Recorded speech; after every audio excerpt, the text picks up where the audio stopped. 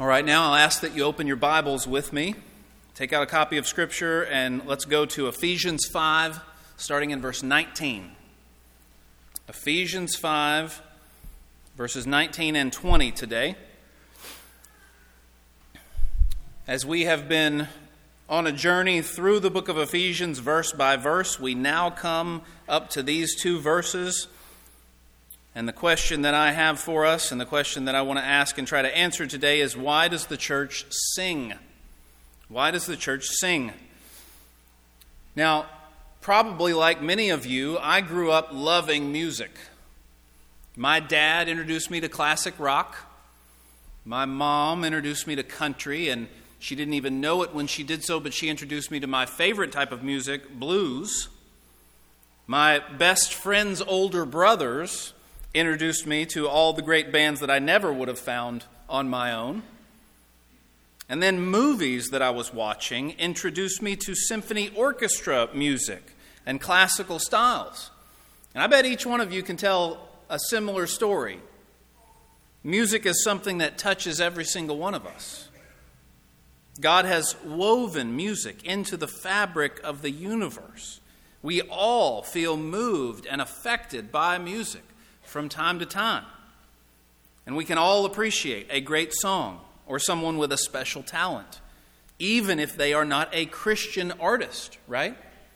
Because we know that God gave them those gifts, that God himself created music, that it is God that made it to where certain notes and certain combinations of notes sound pleasing to our ears. But it's not just music that God has given us a desire for. It's singing in particular. Singing in particular. How many popular TV shows and movies are out there right now that revolve around singing? I bet you can think of some that you've seen recently. American Idol, America's Got Talent, Sing 1, Sing 2, The Voice, Glee. Think about all the Disney movies and musicals that are out there. Why are we so fascinated by these things when they focus on singing? I think it's because God made us to sing. God created us to sing. We have a desire, every single one of us. Some of us have suppressed it so much, but we have a desire to sing because he made us to do so. And not just to sing whatever, but God made us to sing about his glory and his truth. In the 1500s, the Protestant Reformation happened under the leadership by many men, but one prominent man named Martin Luther. And one of the unsung, so to speak, parts of the Reformation was the reformation of music. The church's music was transformed because of what happened in the 1500s, specifically because of the influence of this guy, Martin Luther. And he once wrote that music is a gift and grace of God, not an invention of men. And thus it drives out the devil and makes people cheerful. And then one forgets all wrath, impurity, and other devices. The devil, the originator of sorrowful anxieties and restless troubles, flees before the sound of music almost as much as before the word of God. I wish to compose sacred hymns, he wrote, so that the word of God may dwell among the people also, by means of songs. I would allow no man to preach, he said, or teach God's people without a proper knowledge of the use and power of sacred song. And I say amen to all of that. Today I want to examine with you what our text says and what the Bible says about congregational singing, why the church sings. Today in America, there are hardly any environments where people get together and sing as a group. I recently was listening to an interview of an atheist man who grew up in the a cappella churches of Christ, and now he's an atheist. And the interviewer asked him, is there anything you miss about church or about Christianity? And he said, you know what? I miss the singing. And he said, I don't really miss the words. He's an atheist now. I don't really miss the words we were singing, but it was the fact that every week a group of people got together to sing. And he was like, I just don't find that anywhere else. I mean, really, where else does that happen other than maybe like a kid's birthday party or the seventh inning stretch at a ball game, right? We just don't get together and sing as a group of people in America today. And so why do we sing when we come to church? Why does every church service include hymns and worship songs that the congregation sings together? Well, let's look at our text. Ephesians 5, starting in verse 19. This is God's word through the Apostle Paul. Now, to tell you the truth, I'll probably start back in verse 18 because verse 19 comes in on the middle of a thought there. And so I don't want to just jump right into the middle of his sentence. So verse 18 says, which we covered last week, "Do not get drunk with wine, for that is debauchery, but be filled with the Spirit." And then verse 19, "addressing one another in psalms and hymns and spiritual songs, singing and making melody to the Lord with your heart, giving thanks always and for everything to God the Father in the name of our Lord Jesus Christ." Now, we've said it in our series of Ephesians, but there is a parallel book to Ephesians in the New Testament. It has so much of the same content that these are almost parallel books, and that book is Colossians. Ephesians and Colossians are kind of like parallel books with the amount of material that they have in common. And the parallel verse to this passage right here in Ephesians, the parallel one in Colossians, is Colossians 3:16. I'm going to read it to you because we're going to draw from Colossians 3:16 today as well. There it says, "Let the word of Christ dwell in you richly, teaching and admonishing one another in all wisdom, singing psalms and hymns and spiritual songs with thankfulness in your hearts to God." And so we're going to draw from Colossians 3:16 as well as from Ephesians 5:19 and 20 today. And we're going to try to answer that question. Why does the church sing? Well, answer number one is because God commands us to sing. We sing because God has told us to do so. Singing with the congregation is a matter of obedience to God. It's a matter of obedience to God's commands. In every church that I have ever been a part of, I will look out at the congregation at times when we are singing and see people who do not sing. Mouths closed when the congregation is singing together. Now, my friends, God has commanded you to sing to Him. Now, you might have a good reason why you don't sing. And I'm not going to judge because I don't know every single person's history and every single person's personal life. But just know that one day you will stand before the judgment seat of Christ. And if the Lord Jesus asks you point blank, why did you not sing praises to the Father when the congregation sang? All I'm saying is I hope you have a good excuse. I hope your reason is good enough for the Lord. Because God has commanded us to sing. Keith Getty, who has written some of the best modern hymns, period. He's not even American himself, including some that we sing. The Gettys have written In Christ Alone and The Power of the Cross, among others. But he wrote a book about congregational singing entitled, appropriately, Sing. And in that book he states that the Bible mentions singing over 400 times. And at least 50 of those are direct commands from God to His people to sing. Commands like Psalm 149, verse 1, which reads, "Praise the Lord. Sing to the Lord a new song. Sing His praise in the assembly of the godly." Sing to the Lord. It's a command multiple times in Scripture. And I'll tell you what it doesn't say. It does not say, "Let those who have a beautiful voice sing to the Lord." It just says, "Sing to the Lord." In our vernacular, it says, "All y'all sing to the Lord." It tells all God's people to sing.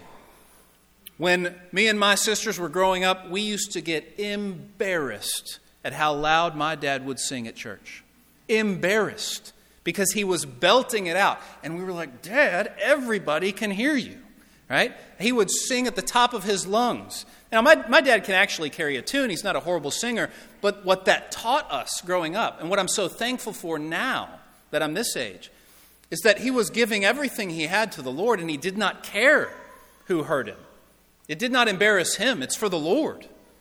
Let's give our very best to God. Let's give God all that we have because of who He is and because of what He has done. I think some of the most God-honoring sounds in churches each Sunday are those who can hardly hold a tune, but who sing out boldly to God out of their love for Him and thankfulness for Him. I am convinced that God is more pleased with the person who has a really bad voice but is singing out boldly for God than He is with the person who can sing like a bird but is kind of holding back. You don't want anybody to hear them. Those are some of the most beautiful sounds in all the world, especially, I believe, in the mind and in the ears of God. And so we sing, brothers and sisters, because God has commanded us to sing. But not only that, we sing because singing is a form of teaching God's Word.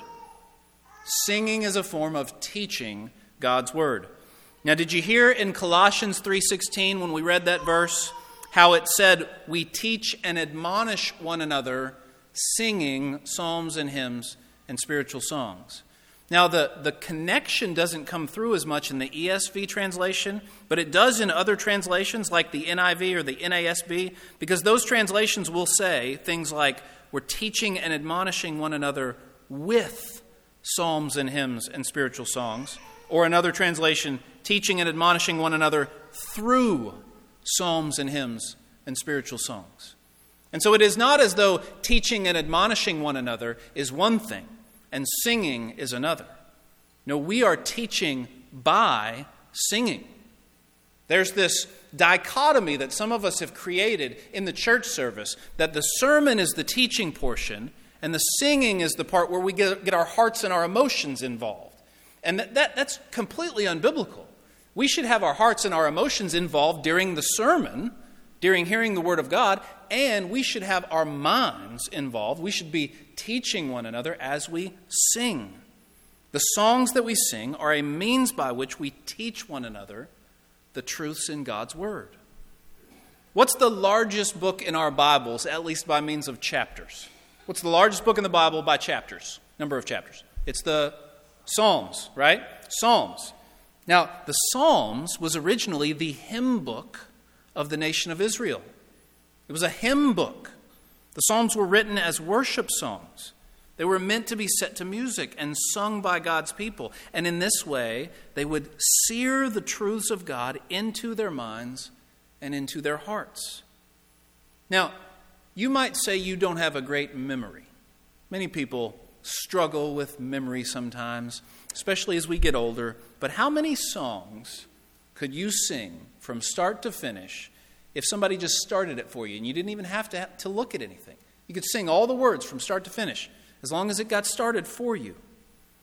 It's amazing how Alzheimer's patients can get to the point where they don't even remember the names of their loved ones.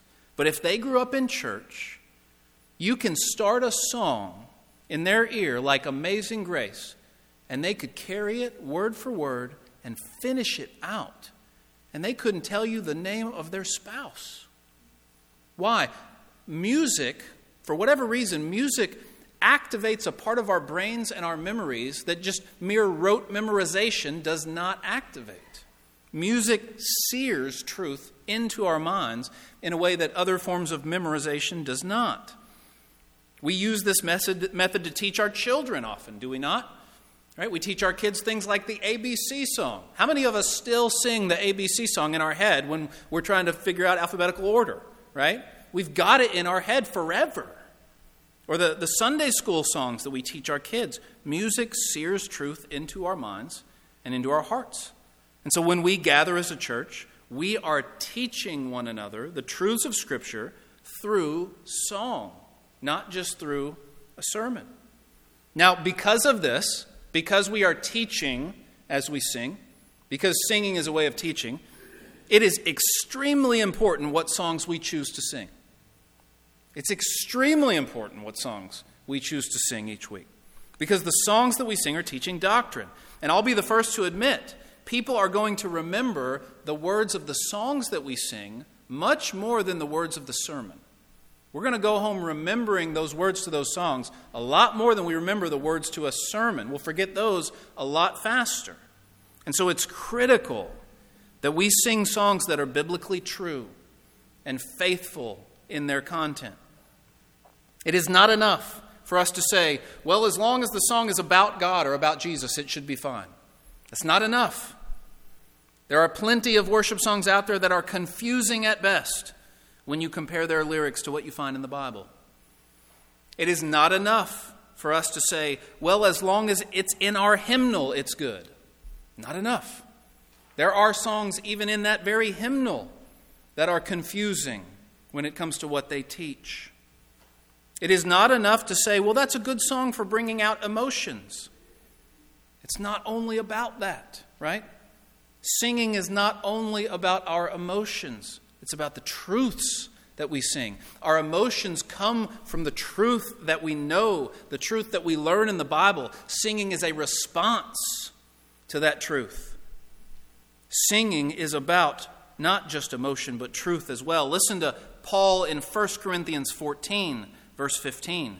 He says, I will sing praise with my spirit, but I will sing with my mind also. Not just with my spirit, with my mind as well. My mind is engaged as I am singing. It's not just an emotional dump or an emotional high. My mind is engaged. We're teaching truth here. Now, third, Ephesians 5, 19 and 20 right here, 19 specifically, tells us that we are singing to God, yes, but we are also singing to one another. Do you see that in Ephesians 5:19 there? Addressing one another in psalms and hymns and spiritual songs. Addressing one another. We're making melody to the Lord, yes, but we are addressing one another as well. We're singing to God, but that's not all that's going on. That's not all that's supposed to be going on. We are also supposed to be singing to one another, singing truth to one another. That Colossians passage says we're teaching and admonishing who? One another through psalms and hymns and spiritual songs. There's a trend in churches today that during the worship song portion of the service that we turn off the house lights and make it dark for all the people in the pews or in the seats. Turn up the lights that are on the band or the praise team. And the idea is that you want people in the pews or in the seats to forget about everyone around them and to think about only what's going on between them and God. It's only between you and God. There's an audience of one, they will say. And so we'll turn the music up loud so that you can't hear anybody else. We'll turn the lights off so you can't see anybody else. It's just about what's going on between you and God. And my friends, that is not biblical. It is not biblical. Now, I'm not saying the Bible says you should have the lights on or off. The Bible doesn't say that. But what it does say is we are addressing one another when we sing. Not just God. It's not just between you and God. That is part of what we're doing. That's the main part of what we're doing. But it specifically says we're addressing one another. The focus in the New Testament is never on the individual. It's always congregational singing. The church singing together. For instance, in the Old Testament, in Psalm 34, verse 3, it says, "O magnify the Lord with me, and let us exalt his name together." Together. This is one of the reasons why staying home on a Sunday morning and watching a church service online, even if you're singing out while they are singing, it is not a substitute, not a biblical substitute for gathering with the body of Christ. Now, we understand there are those who wish they could gather but can't. There are those who want to gather with the body of Christ, but because of their health they cannot. But there are many more who choose to stay home and watch a church service online and at the end say, "I have done church." Brothers and sisters, that's not what the word church means. The word church doesn't mean a thing that happens in a certain place at a certain time. The word church doesn't mean some kind of combination of preaching and singing and Lord's Supper. The word church is about people. The word church means assembly in the New Testament. It means a coming together of the people of God, the body of Christ. In Hebrews 10, we are told not to give up meeting together but to encourage one another. And so part of the reason we do what we are doing right here, right now, today, every Sunday too, part of the reason we do this is to encourage one another. When we come together on Sundays, we're helping one another hold on to Jesus. We're saying to one another, you're not alone, and I'm not alone either. We're helping one another hold on to Jesus in this world that is trying to get us in a million ways to give up and to let go. It's part of the reason we come to church together every Sunday morning. And when you see your brother or sister in Christ singing to the Lord, when you see them singing to the Lord, it reminds you that you're not alone. I was once in a church service in Washington, D.C., where the pews were organized in a semicircle. And it was even greater than a semicircle. It was more than 180 degrees. And so when you're singing, you're staring directly at other people and watching them sing. And the singing in that service was fantastic because people could see each other. And it was kind of a wonderful uprising of all of it. You know, the tide lifts all the boats, so to speak. We could see each other sing, and it made us want to sing all the more.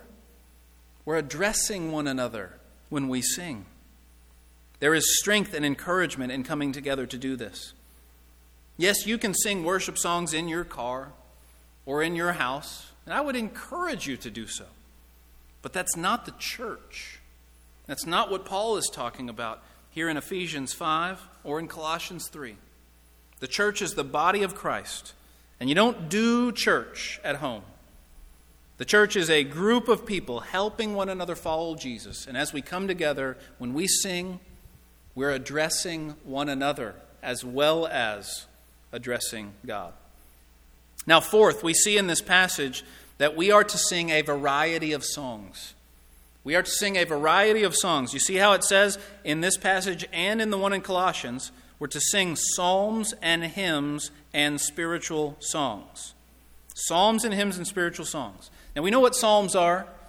I don't know, honestly, what Paul meant by the difference between hymns and spiritual songs. Some people read that and they think, oh, yeah, that means, old hymns and contemporary Christian music. Well, that's not what Paul was thinking 2,000 years ago when he wrote it. But there's some kind of difference in it. I don't know what it is, but what I can tell you is it's not going too far to say that he's encouraging us here to sing a variety of songs when we gather. What do I mean by a variety? Well, number one, we should sing songs that are straight up Bible. Psalms, he says right here. But also songs that have lyrics written by people like us. We should sing new songs as well as old songs. We should sing upbeat songs as well as slow songs. We should sing songs that express a wide variety and range of emotions. Not every song we sing in church is going to be happy-clappy.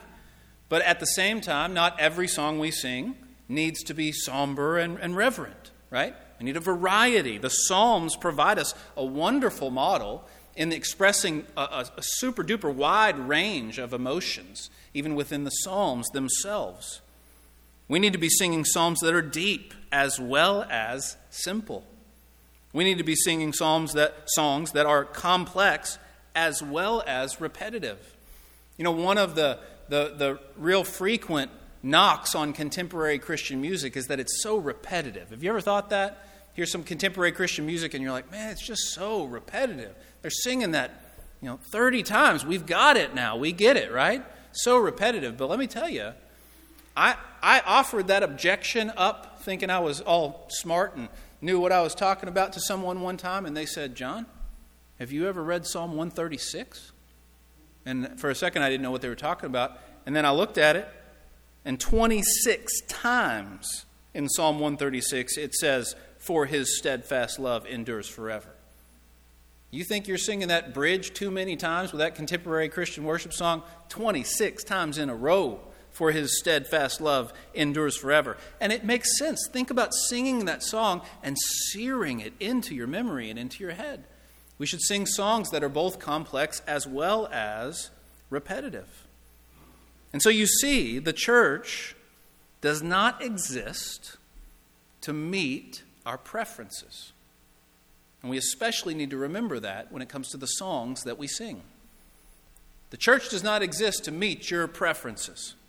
There is a very important reason Why here at Columbia Christian Church we do not offer two services, one traditional and one contemporary. Not going to do that.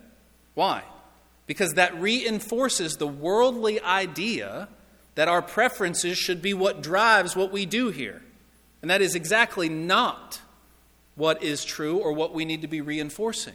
No, we worship together, young and old, male and female, different preferences and all the other differences that we have. We sacrifice our preferences as we come in here for the good of the whole. We sacrifice our preferences. And so, not every song we sing is going to be your favorite. And I'm here to tell you, not every song we sing is my favorite. It's not. But as long as they are biblical and singable, I can rejoice when we sing a song that's not necessarily my favorite, but it's helping others to worship God. We sacrifice our preferences when we come in here for the good of the body of Christ. It's a family. This is part of the radical gospel witness of the church gathering together. What we do right now, right here, what we are doing each Sunday, this is a radical witness to the unbelieving world. You might think this is a very simple thing, just coming to church. But gathering together as the body of Christ, as we're doing, is a radical witness to the unbelieving world. Because God meant for non-Christians to come into a church gathering and witness something that on the surface doesn't make sense. All kinds of different groups of people that shouldn't naturally get along, loving one another and sacrificing for one another and having deep fellowship with one another. Old people and young people, both sacrificing their own preferences for the good of the other. People of different races and economic backgrounds, Democrats and Republicans. And God means for the world to look in and say, that shouldn't happen. They shouldn't like each other. They definitely shouldn't love each other. And yet that's what's going on. What is it? What is this thing that causes all kinds of people of such different backgrounds to love one another and sacrifice for one another? It's a radical gospel witness to the unbelieving world when we come together like that. Now, finally this morning, why do we sing? This is probably the deepest and most important reason why we sing. We sing from our hearts. Singing is an overflow of what is in our hearts. Listen to the last part of verse 19 and then verse 20 here in our text, where it says, we are singing and making melody to the Lord with your heart, giving thanks always and for everything to God the Father and in the name of our Lord Jesus Christ. Why do we sing? Ultimately, it's because of who God is and what He has done for us. That's why we sing. Because of who God is and what He has done for us. Singing is the overflow of a grateful heart. When we are singing, we are worshiping. We're worshiping. That means we're praising God for who He is and for what He has done. And this is why singing must be based on the truth of the Bible. It must be based on the truth of God's Word because of what singing is. Singing is a response in your heart to what you have come to know. Singing is a response to God's revelation of Himself in the Bible. So, when we read things in the Bible, it causes us to sing. It makes us want to sing. When we read in places like Exodus 34 that God is compassionate and gracious and slow to anger and abounding in love and faithfulness, that makes us want to sing. When we read that God made the universe by the word of His mouth and He sustains us every second by His wisdom and power, it makes us want to sing. And when we read that the Word became flesh and dwelt among us, it makes us want to sing. And when we read that God poured out His wrath on His own Son, Jesus, on the cross for our sins so that we could be reconciled to Him, it makes us want to sing. And when we read that God is changing this world through the witness of gospel Christians, believers, and churches all over the world, and that we have brothers and sisters in Christ all over the world who are doing what we do, it makes us want to sing. And when we read that Jesus rose from the dead and that right now he sits at the right hand of the Father interceding for us, it makes us want to sing. And when we read that he is coming back one day, and he will make all things new, and he will take us to be with himself forever, and that he will be our God, and we will be his people, and there will be no more crying or mourning or pain or death, for all of those former things will have passed away, it makes us want to sing. And so singing is the overflow of a grateful and joyful heart because of what we have read, the truths that we have come to know. It's a response to God's revelation of himself in his word. And so, brothers and sisters, sing. Sing to the Lord. Sing with all you've got. Give him what you can. It is a meager offering of praise that we give every week, is it not? Compared to what he is worth, compared to what he deserves, ours is a meager offering. And yet the Lord accepts it if it comes from a sincere heart.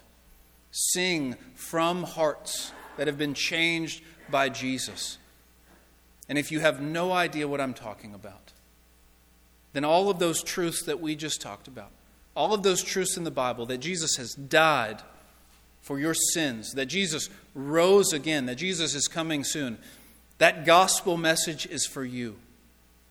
That gospel message is for you if you have never had your heart changed by the truth of the gospel. It's for you today. And you can have a heart that wants to sing to the Lord as well. You can have a heart that's changed by Christ. Right now we're going to spend some time in prayer. Silent prayer for just a few moments, each one of us. And as we do this, this is a time that we give for everyone to respond to God's word that he just laid upon our hearts. It's a time of response. And so we're asking that you go to the Lord in silent prayer and you speak back to him now that he has spoken to you. Respond to him in whatever way you feel he is calling you and his Spirit is calling you to respond. After we do that, pray individually for a few moments. We'll come back and we'll have a time of public response where anyone who needs to respond to God's word in a public manner can do so. Let's pray for a few moments.